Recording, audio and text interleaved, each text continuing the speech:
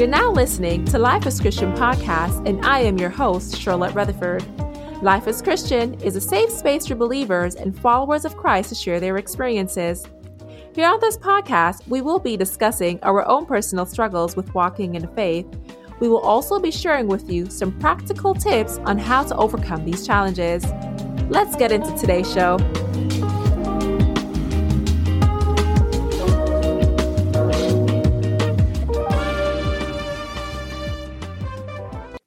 On today's episode of Life as Christian, I will be speaking with Pastor Dominic Nti, more fondly known as Pastor D or Pastor Dom.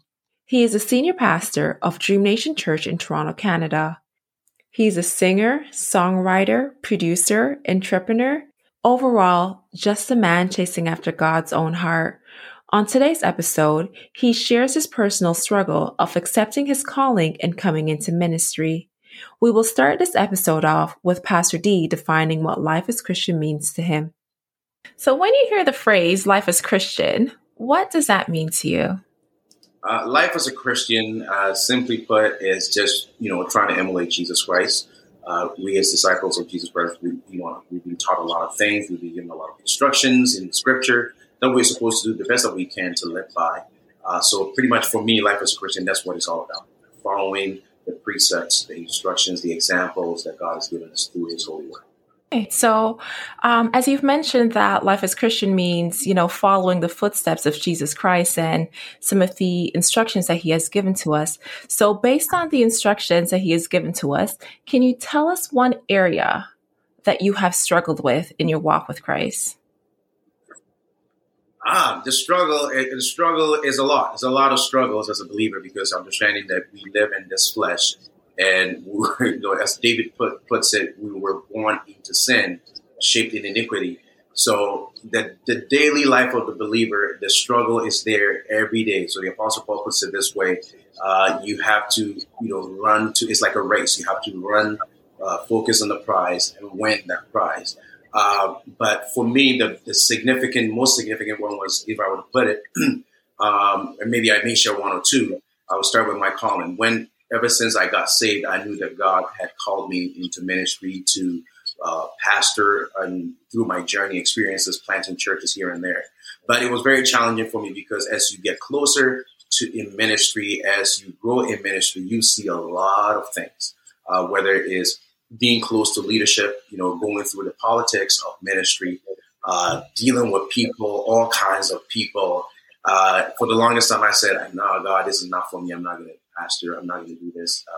My thing is singing. I would stick to the singing part. That's easy. If I have to go sing somewhere, I sing and I'm out. I don't have to deal with anybody, no personalities. So for the longest time, I hid, in the shadows for a bit. But it got to a point where, I felt like I had a Jonah experience where you can't run away from God. It doesn't matter what you do. God will bring you down to your knees for you to fulfill what he's called you to do. So, that was from moving from, okay, God, now I totally surrender. I'm going to do this. Then the next step is like, how do you come out from where you are? Because then you have to deal with the motions, go through the motions of the ridicule of people. Who do you think you are, and how did God call you, and all these other craziness. But as far as, responding to your question, how did I overcome it? I think the most important thing that helped me was staying focused and just really trusting God's word. It doesn't matter what people think or say. You always have to learn to obey the word of God, what you heard, and just stick to that. It may not seem pretty, it may not feel good, but eventually you'll be all right. And even upon responding to the call, has it been easy? No, it hasn't been. Have I had thoughts of quitting? Yes, many times. But what keeps me going? Because God said it. Amen. I know you also mentioned, responding to people saying, how do you know that was your calling? Can you just share with us, an example of how you may have responded to these people? As far as responding to people, I think one of the things that helped me the most was not even responding to people. Some behaviors doesn't require or deserve a response. And I I think as believers, if we learn to do that, we'll be a lot more. We'll be much better. Um, it's a waste of time, waste of energy trying to prove yourself to people or respond to people. It makes no sense. As I've always said, people will always know you from where you left them off at. So let me give you an example. My journey did not start when I came to Canada. I moved to Canada in the year 2000. Prior to that, God had been taking me through a series of journeys and going on adventure with him. So people don't know that in boarding school for 3 years, every morning I will stand in front of my class and preach to them to repent before the teacher comes in to teach. 8 o'clock in the morning, I'm preaching because the teacher is going to come by 8:30 for 3 years. And for me, that was God preparing me for what's ahead. I didn't even know the magnitude of what that was going to look like, right? I don't need to be proving to people and telling them my whole life history of where I've been or where God has taken me. Mm-hmm. It's up to them. I don't need to prove nothing to them. But I have this within myself that I heard the voice of God. So back to your question again, I don't think people really, some people, yeah, you can share your experience, but I think for naysayers, they don't deserve your response. I agree. It's just like going through the book of Nehemiah, and we notice how Nehemiah responds to Sanballat and Tobiah. Half the times he doesn't even address them. He just takes it directly to God in prayer. So that's a great example of how you would respond, or, just to encourage somebody of how they should respond to all the naysayers and the negative people that are out there. Jesus also did it very well when he stood before Pilate. He didn't have to give a response. He didn't have to defend himself. I've always said it, that God doesn't need us to defend him. He's God all by himself. He can do it all. And I think sometimes we go the extra mile to the point. I know in Christendom we talk about defending the faith and all that stuff. To a degree, I feel like sometimes we're doing the work of God. God doesn't need anyone to defend him. Amen. If we say this God that we serve is that big and sovereign, he doesn't need nobody to defend him. He can do it by himself. All we got to do is to be obedient and be in alignment with his word. We're good. That's it. He says we didn't give him counsel, right? We can't give him counsel. Okay, so you mentioned preaching in boarding school. So was this boarding school like a Catholic boarding school, or was it just like a regular non-religious boarding school? It was actually a Catholic boarding school. Funny thing is, I was born and raised Catholic, and I got saved in a Catholic school as a Protestant. How funny. But they allowed other denominations to meet. So I was part of the Scripture Union. I never forget December 17, 1994. It was the end of the year, and they had an all night. And I went and, gave my life to the Lord. And that's basically where the journey started. But prior to that, I'd had a few experiences. First, I think my first day that I went on campus, I heard of this gory scene, accident that happened to somebody, and somebody described it to me. This person was hit by a car and everything, and it put me into a mode of depression and having suicidal thoughts. And, after school, I would go sit in the church, and I had a good friend of mine. One time he walked in there and he saw me crying. He's like, "What's wrong?" I shared with him. He invited me to come out to one of the meetings on the weekend. I went, and the journey started from there. Had a few supernatural experiences here and there, just to affirm what God was doing in my life. And I just had to kind of, give into what God was doing. And I believe those were the significant days in my walk, what shaped me to become who I was, as far as, my love for prayer and fasting and seeking God, because I've experienced the power of God firsthand in my life. So, yeah, it was definitely a Catholic school.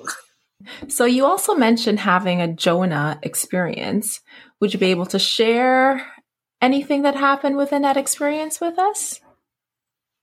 When you try to run away from God, you can do all you can, but God will put you in situations where you come to realize that you have no other choice but to give in to God.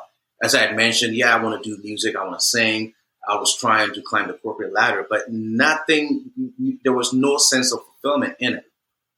God sending people your way, and you have no other option but to witness to them. And I think it became more evident over the last few years that it didn't matter what I do. There's no sense of joy or happiness unless I fulfill the call of God in my life. So whether it's position, titles, climbing the corporate ladder.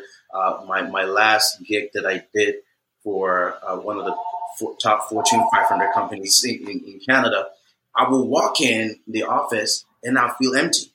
Money is good and great and all, but it wasn't it. And since then, there have been a lot of times where I've been approached with a lot of opportunities, and I'm saying, no, I'm not doing it. Money is good, but does that fulfill? Does that satisfy your soul? And for me, I've come to realize the only thing that will satisfy my soul is just being obedient to the call of God in my life and just glorifying His name. If you had to leave a final word just to encourage somebody that God has called into ministry, what would those words be? The words will be, get over your fears and just obey God. Because I think oftentimes we worry what the journey is going to look like. Because truly speaking, a journey with God is an adventure. You never know what's ahead. But all that we know is that He has good plans and thoughts concerning us. So if God has called you into ministry, just obey His word. The other thing that you're faced with is opposition. I think you've actually shared that in your episodes on Nehemiah. You definitely face oppositions every now and then with people.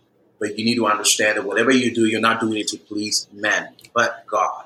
So if you allow people to move you or control your actions, I'm sorry to say, I don't think you are really saved. And you need to check your heart, your position with God if you're truly saved. So, obey God's voice, get delivered from people. That is critical. Don't try to be a people's pleaser. As a matter of fact, Jesus said, if you try to become a people pleaser, you are not saved. Right? So that's important. And stay focused. There may be challenges here and there, but stay focused. Whether it be financial, whether it be people, whether it be temptations, all of that comes with a package. There's never an end to it. And I don't think until Jesus returns, a believer will come to a point to say, you know what, I've overcome all my struggles and my challenges. However, we can say, you know what, I thank God I'm not where I used to be. We can see the progress. Amen. Amen. One last thing before I let you go. Is there a scripture that you would share just to encourage somebody this week? A scripture to share to encourage someone.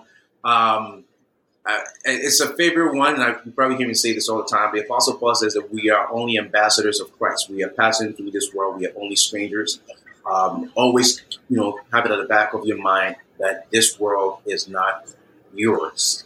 You don't belong to this world. Sooner or later, we will all be taken away. Whether it is, the Lord returning or, Him taking away the bread that He lends us every day. So we always have to make sure that we maximize. The Bible says we should redeem the time, for the time is short. Redeem the time, understand that this is not your home, and strive to please God at all times. Amen. Thank you so much for sharing those powerful words with us and these words of encouragement. I definitely know that somebody out there is going through that same struggle, because God's called us all to do many things in His kingdom. And a lot of times we doubt or we question the calling that God has for us. So many times we try to run away from what God has asked us to do, right? Just like Jonah. You shared your Jonah experience. So, I would just, like you said, encourage somebody just to know that, if God has called you, He would make a way. Don't respond to the naysayers. Just take it back to God and leave it in His hands, because He doesn't need our help to do anything at all. He is God all by Himself. So with that said, I just want to thank you so much for being a part of this episode this week. Thank you so much for taking the time out to just come and share and impart with us your experience, just so that we can all continue to walk this journey in faith and be encouraged. Amen. Well, thank you so much for having me. I would love to come back again to share more. As I mentioned, it's just a whole lot of experiences. I don't think it's fair to people to just hear a bit of it, because sometimes I think if we just condense it to just one, we cause other people to think that, hey, you know what, I've arrived and I got it all together. No, it's a daily, constant barrage of stuff that's being thrown at us. So thank you for having me. You're very welcome. And you're right. And that's exactly why I wanted to do this podcast, just because we all go through so much every single day. Like every single day, there is something and nobody has arrived. Even the person that you think has arrived, like they have not made it. They have not made it. We're all struggling, going through something. So I will definitely have you back. You've heard me say time and time again, if you go to a church and the pastor makes you think that they're an angel, run for your life. You have heard the word. No one is perfect. Your pastor is not an angel. The pastor is struggling the same way that you're struggling. The struggle may just be different, in addition to the fact that the pastor is more mature in the faith.